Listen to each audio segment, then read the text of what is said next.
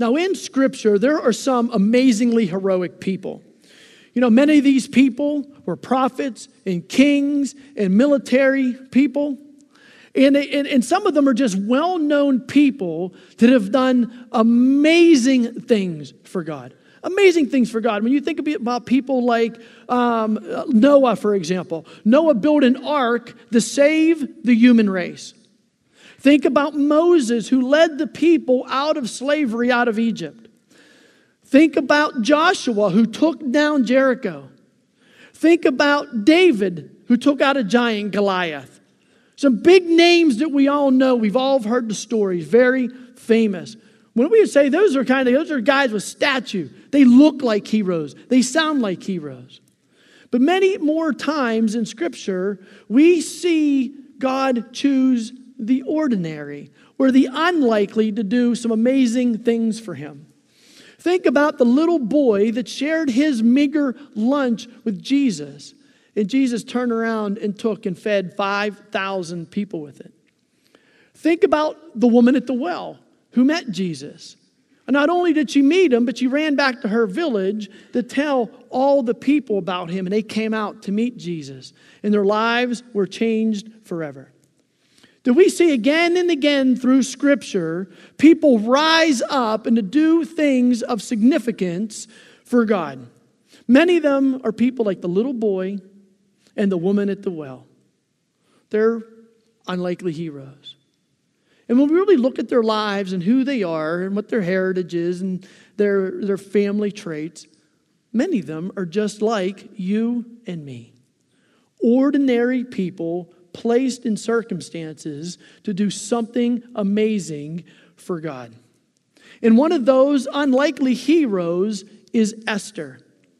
And when you look at her life as an orphan Jew, no mother, no father, exiled from her land, but God used her to do amazing things. So open up your Bibles to the book of Esther. And as you do that, I want to take a time to set a little bit of context. So in 586 BC, the Babylonians, led by King Nebuchadnezzar, came into Judah, the southern kingdom, and wiped them out. In the third and final wave, they took them out.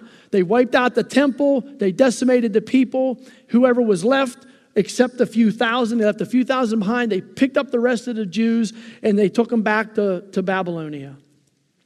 Almost 50 years later, in 539 BC, the Medo-Persians came in, and they conquered the Babylonians. So now the Persians are rolling. And then 1 year later, in 538 BC, King Cyrus issues a decree to send the Jews back to Jerusalem to rebuild their land and to rebuild the temple. Okay? But some of them don't go back. They choose to stay. Some of them, even from the lines, they're settled, they've got jobs, they've got homes, and they just decide they were there for such a long period of time. And even some of King Saul's family decided to stay, including his brother's grandson, Mordecai. And a little more than 50 years later, in 485 BC, King Xerxes becomes the fourth king in the Persian Empire. And the Persian Empire at this point is the greatest that the world had ever seen. It actually was, you look how vast this was. It expanded from the northern part of Africa up through the Arabian Peninsula, all the way through the Middle East to India, all the way up into Western Europe.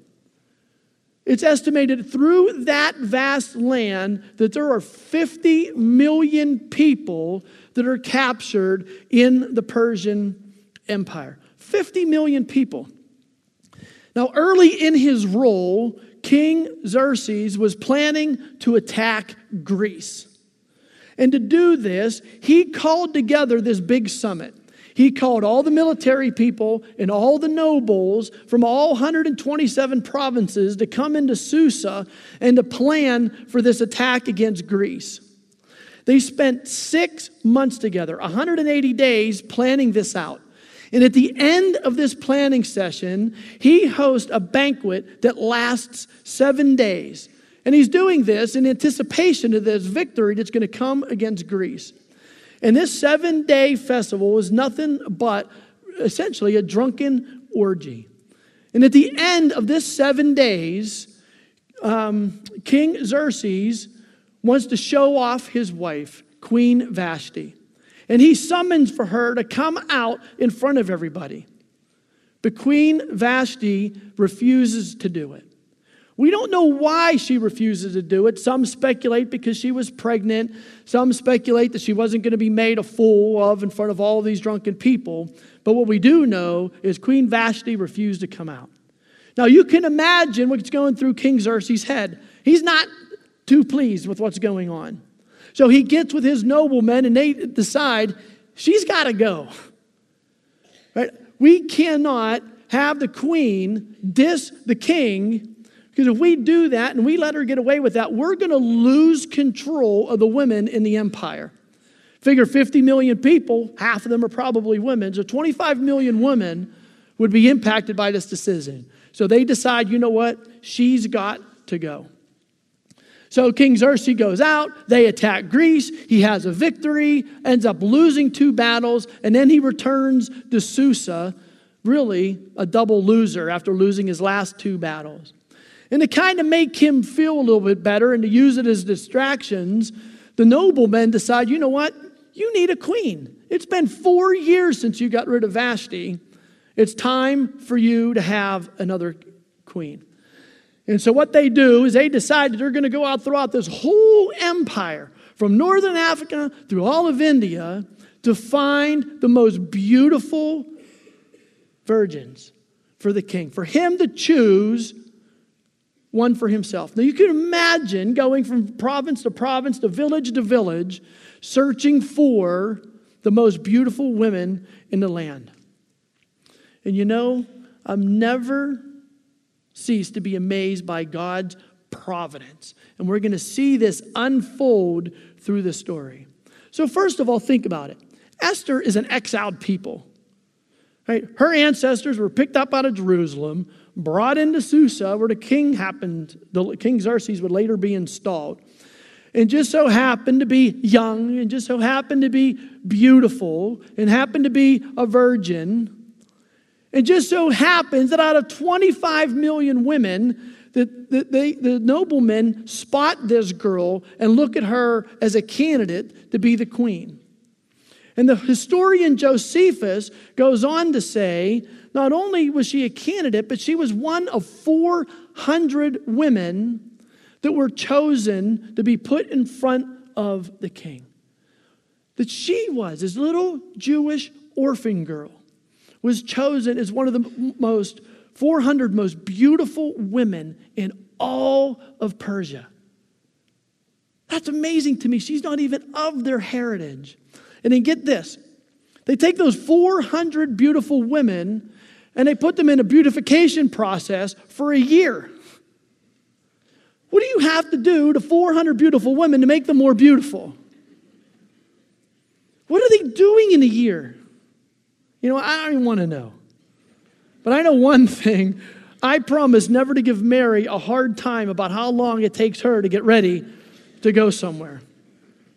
But while in his harem, Esther quickly wins the confidence of everyone around her. But yet she still keeps quiet her Jewish heritage, just as Mordecai instructed her. Ultimately, Esther gets called to go in front of the king, and wouldn't you know it, Esther is chosen to be queen. I don't know about you, but it sounds like a little like Cinderella to me, right? That the little orphan girl catches the eye of the king, and she becomes queen. I mean, think about what is going on in Esther's head. Orphan, no mother and father, raised by a cousin in a foreign land. She's thinking, what is going on? How did I get picked for this? But we'll see that God had a plan for Esther. God was guiding what was going on. God also had his hand over Mordecai as well. And this is evidenced by the position that he had within the empire. See, he sat at the king's gate, and this was the fact because he was part of the judicial system of the empire. And look at God's providence. He takes Mordecai, places him right by this gate, just close enough in earshot that he can hear two of the king's officials plotting to kill him. Now, if you're plotting to kill somebody, you're not out at the king's gate saying, all right, here's what we're going to do. We're going to go in the back room and be screaming. No, they're going to be sitting there whispering about what they're doing. But yet God placed Mordecai in close enough distance to hear the whispers going on. And what does Mordecai do? Mordecai alerts them. Look at Esther chapter 2, verse 22. But Mordecai found out about the plot and told Queen Esther, who in turn reported it to the king, giving credit to Mordecai. And when the report was investigated and found to be true, the two officials were hanged on the gallows. All this was recorded in the book of the annals in the presence of the king. So that's crazy. He takes Mordecai. God takes Mordecai, puts him right by this gate for him to hear what they're doing, puts Esther, installs Esther as the queen. Mordecai has a relationship with the queen, gets the message to her. Queen tells King Xerxes. King Xerxes foils the assassination attempt. And they write it in the book of annals. Now file that away because that's going to become important later. We'll come back to that. Now in the meantime, Haman, one of the nobles, along with King Xerxes, was given a promotion. And put in this place of prominence, this place of honor, the people are to bow to him. So as he goes to the city gates, all the people bow down to Haman. That is with the exception of Mordecai. Mordecai refuses to do it. And when he's questioned about doing it, Mordecai tells him, it's because I am a Jew. So he outs himself and what his background and what his nationality is. And as you can imagine, Haman is not too pleased with this. So Haman goes back to King Xerxes and says, listen, there are these certain people that aren't doing what they're supposed to do, and we've got to get rid of them. We can't have that in the Persian Empire. So King Xerxes listens and puts a decree in place against these certain people, the Jews, which King Xerxes doesn't realize, seals it, and it's done. So the fate of the Jews is recorded, and a date on a calendar is set for them to be annihilated. Now, when Mordecai hears about this, it says that he is struck with grief. Can you imagine what's going through his mind? So the Jewish people are now under decree from the ruler of the largest empire in the world to be annihilated, to be exterminated. And it all points to and started with Mordecai's refusal to bow down to Haman. So his grief and his demonstration of putting on sackcloth and everything out at the city gates is so public that word of it gets back to Queen Esther. Queen Esther, living in her queen bubble, doesn't know anything that's going on, sends two eunuchs out to the city gate to talk to Mordecai to find out what is going on. Okay, look at Esther chapter 4, the second part of verse 8. So it says Mordecai goes and shows them the decree because it was sent to all the provinces. Take this and let Esther read it. In the second part of verse 8, it says, then he told him, right? Mordecai told the eunuch, urge Queen Esther to go into the king's presence to beg for mercy and plead with him for her people. But Esther's response was not exactly what Mordecai was planning on. So they come back to Mordecai. Look at verse 11, what Esther's response is. all the king's official and all the people of the royal provinces. That means, hey, Mordecai, everybody knows that you, I lost my place here, that everyone knows you do not approach the king in the inner court without being summoned, the king but has one law, that he will be put to death. The only exception to this is for the king to extend the gold scepter to him and spare his life. But 30 days have passed since I was called to be in front of the king. So Esther's like, hold on one second, Mordecai. I am not going in front of the king, standing in front of him and asking him anything, because I could die. And I am not quite willing to do that. And sends that message back to Mordecai. And Mordecai, hearing this, clearly not happy, leans in and challenges Esther. Look at chapter 4, verses 13 and 14. It says, do not think that because you are in the king's house, you alone of all the Jews will escape. Right? He's talking about escaping the annihilation. For if you remain silent at this time, relief and deliverance for the Jews will arise from another place. But you and your father's family will perish. And who knows, don't miss this right here. And who knows but that you have come to a royal position for such a time as this. So I love how Mordecai is so confident that God is going to save them. He's saying, hey, Esther, don't worry. God is going to save us. I know the promises that God made to Abraham and Moses and David. God will save us. The question to you, Esther, are you going to be part of it? Are you going to do something? Because if you don't, you and your family are certainly going to pay a price. When that message gets sent back, Esther takes it to heart, and look at her response in verses 15 and 16. She basically says, okay, go gather together all the Jews who are in Susa and fast for me. Do not eat or drink for 3 days, night or day. And I and my maids will fast, right? Inherent in that is prayer, as you do. When this is done, I will go to the king, even though it is against the law. And if I perish, I perish. Basically, Esther's saying, it is what it is. I'll go and I'll do it. So you think about all those circumstances and all these things working in Mordecai's life at this point, and Esther's at this point. Now watch how God works. So first of all, Esther goes in front of the king, and the good news is she doesn't get killed. He raises the gold scepter because she pleases him.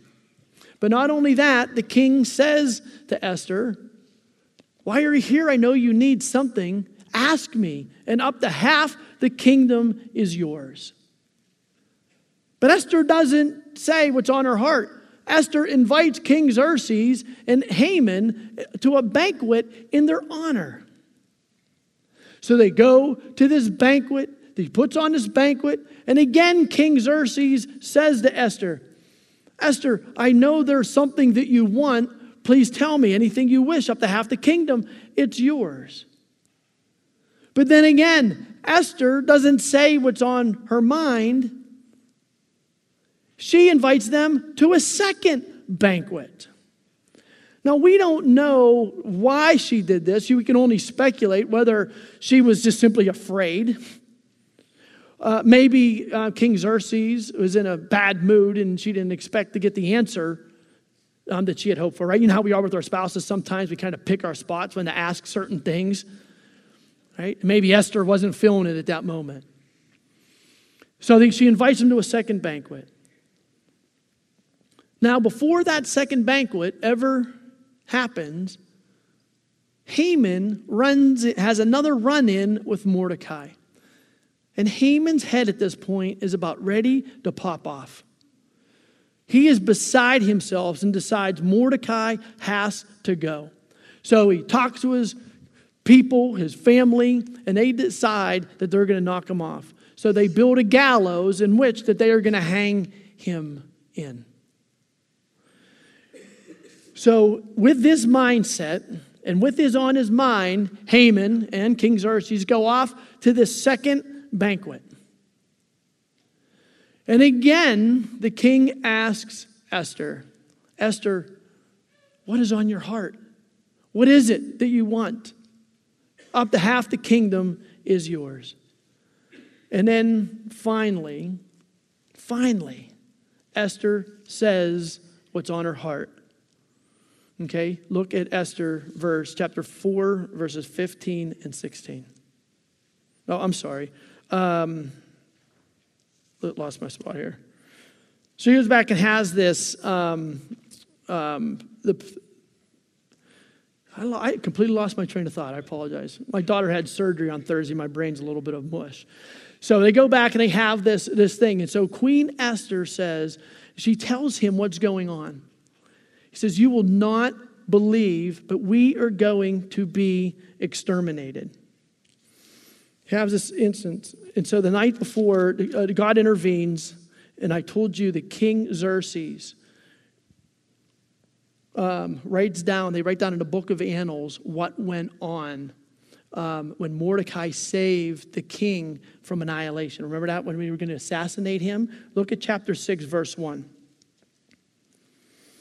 It says, that night the king could not sleep, right? Divine intervention. So he ordered the book of the Chronicles, the record of his reign, to be brought in and read to him. It was found recorded there that Mordecai had exposed Bigthana and Teresh, two of the king's officers who guarded the doorway, who had conspired to assassinate King Xerxes. So think about that sequence of events. Right, so first of all, the king can't sleep. Okay, it's God's divine intervention. He's laying there awake. He can't fall asleep. Secondly, he chooses to have somebody read to him. He has somebody read to him to help him fall asleep. Of all the things to do, right, he doesn't count sheep. He doesn't count the stars in the sky. He doesn't take any NyQuil. He has somebody read to him. And when they choose what to read to him, they choose the particular volume where this Mordecai story is captured. Now, King Xerxes is ruling for 12 years at this point. He could have read from the book where he defeated Greece, where the skirmishes that he had, the parties that he had, but it just so happened that his librarian chose the story where Mordecai saved him. And in hearing this and remembering this, think about what is going through the king's mind. Look at Esther chapter 6, verse 3. He says, what honor and recognition has Mordecai received for this? The king asked. Nothing has been done for him, his attendants answered. And these following verses drip with irony. They just drip with irony. So the king calls for Haman. Now Haman's close by. And why is Haman close by? Because he wants to take out Haman. He wants to take out Mordecai. He's there to ask the king to allow him to hang Mordecai in the gallows that he had prepared. But the king looks at Haman and says, hey, Haman, how do we honor people around here? What do we do for somebody that does something above and beyond? And Haman's thinking, this is about me. He wants to honor me. He said, that's a good plan. He talks about robes and bestowing these things upon him. And King Xerxes says, that's great. Go bestow those on Mordecai.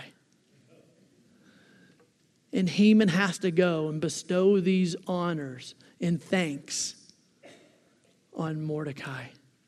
So you can imagine the state of mind that Haman's in. So they go into the banquet, that second banquet, and he asks Queen Esther again, what is it that I can do for you? Up to half the kingdom is yours. And Queen Esther finally says what's on her mind. Look at chapter 7, verses 3 and 4.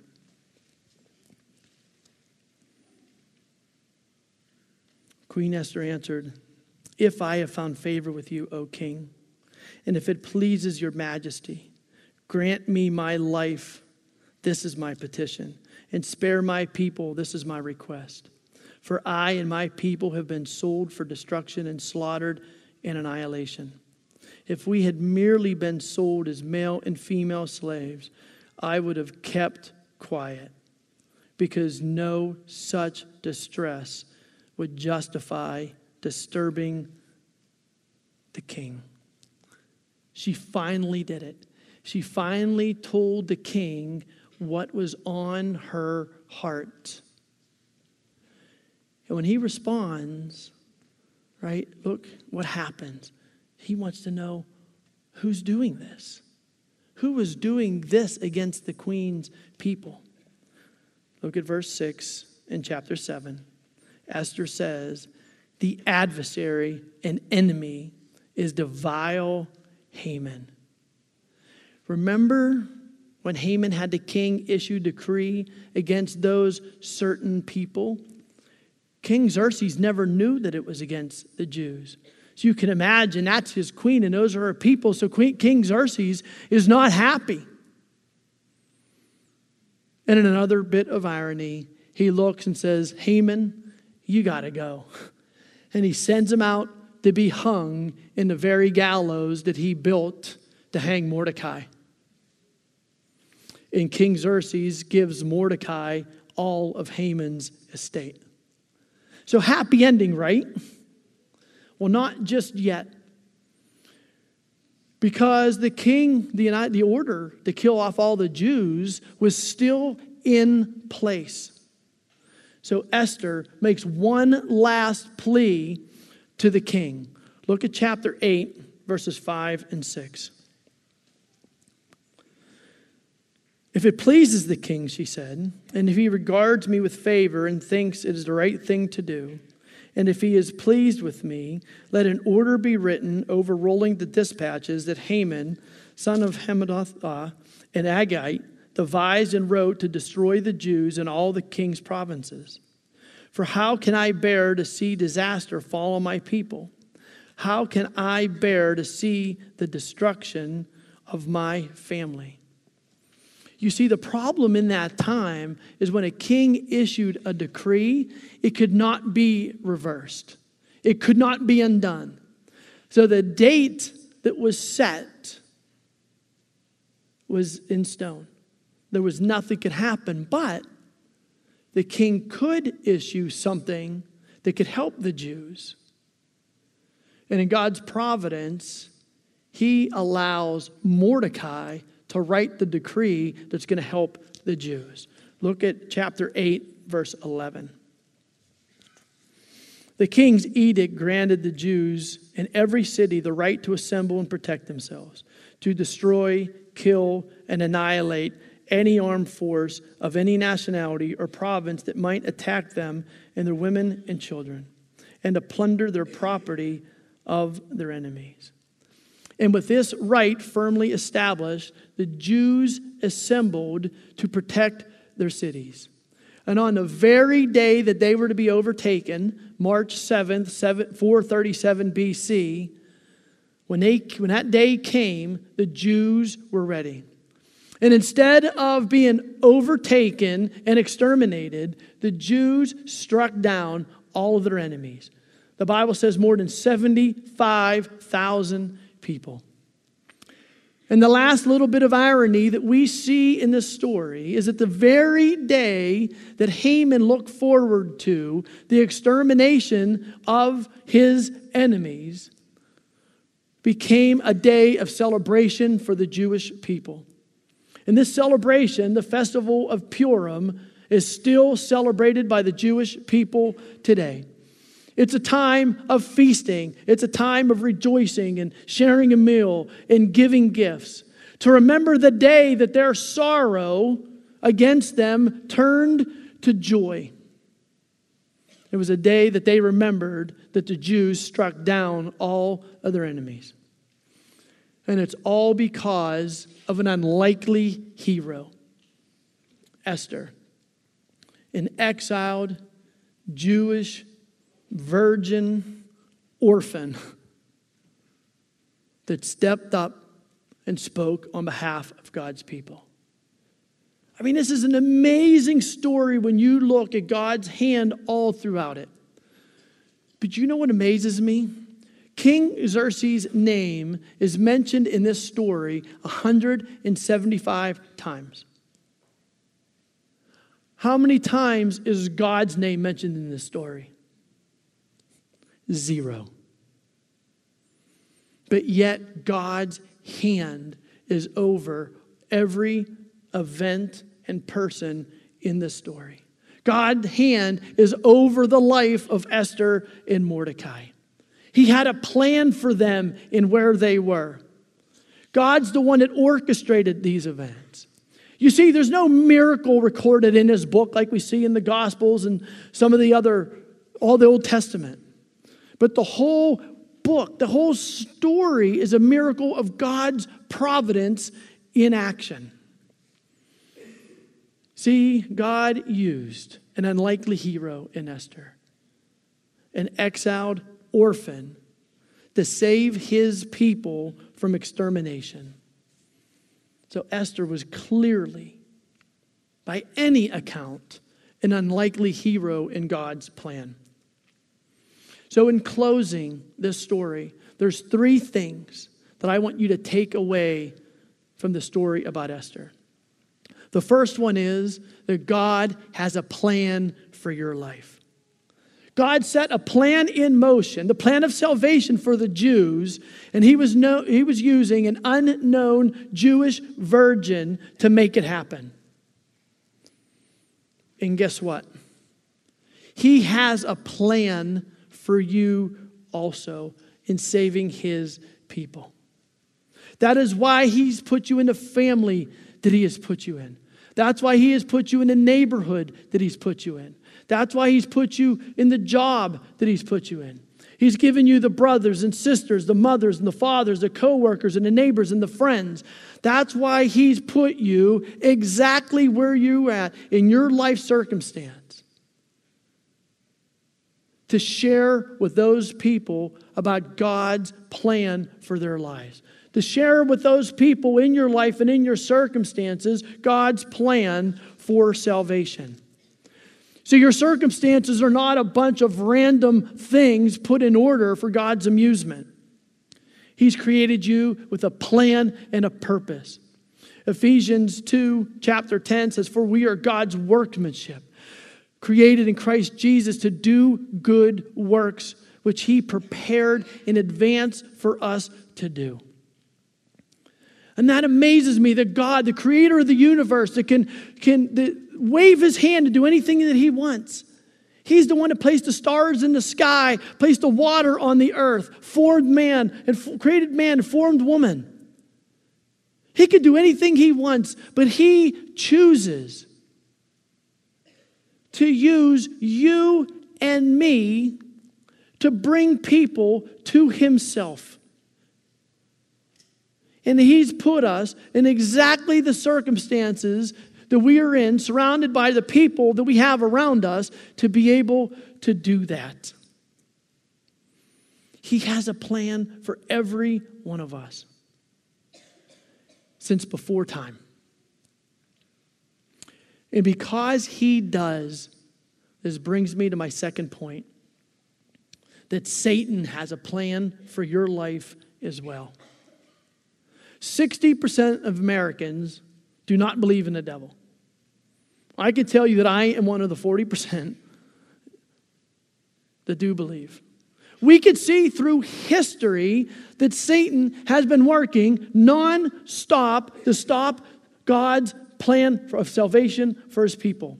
We saw him in Egypt try to kill all the males because he knew a Savior was going to be born. We saw Satan lead a whole generation of Jews astray in the desert and never reached the promised land. We see Satan here in Esther trying to exterminate the Jews through Haman. And Satan finally thought he won when they saw Jesus nailed to the cross at Calvary. But boy, was Satan wrong. But Satan today continues to work overtime against all Jews and all Christians to destroy us, to defeat us, to steal our souls. Listen to Jesus' very words, John 10:10. The thief comes only to steal, kill, and destroy. I have come that they may have life and have it to the full. So my warning to you is this: beware, because Satan has a plan for your life. And that is to stop you from achieving what God has created you to do. Beware. Satan's desire is for you to not do what God has created you to do. And that leads me to my third point, is that you have a choice to make. Just like Esther. God's going to save his people. So the real question that Esther had to answer, is she going to be part of it? This is the same question that faces us today. God has placed us exactly in the circumstances we are in to help him bring people to himself. We're either going to choose to be part of it or we're not. And if we choose to be part of it, we have to act in faith. And we know when we act in faith that involves risk. Because when we reach out to those around us and our families, our neighbors, our co-workers, there's risk in that. We could be made fun of. We could be laughed at. We could be excommunicated from the family. We could not be invited to the parties anymore. We could get fired from our jobs. But God's placed you there. God's put those people in your lives. So just like Esther, we've got a choice to make. Are we going to step out in faith, which requires our trust? As we sang, trust without borders, trust without boundaries. That God is the one that placed us there. That God has given us everything that we need to work in the lives of those around us. To be a witness for Jesus Christ. So are you going to be an unlikely hero?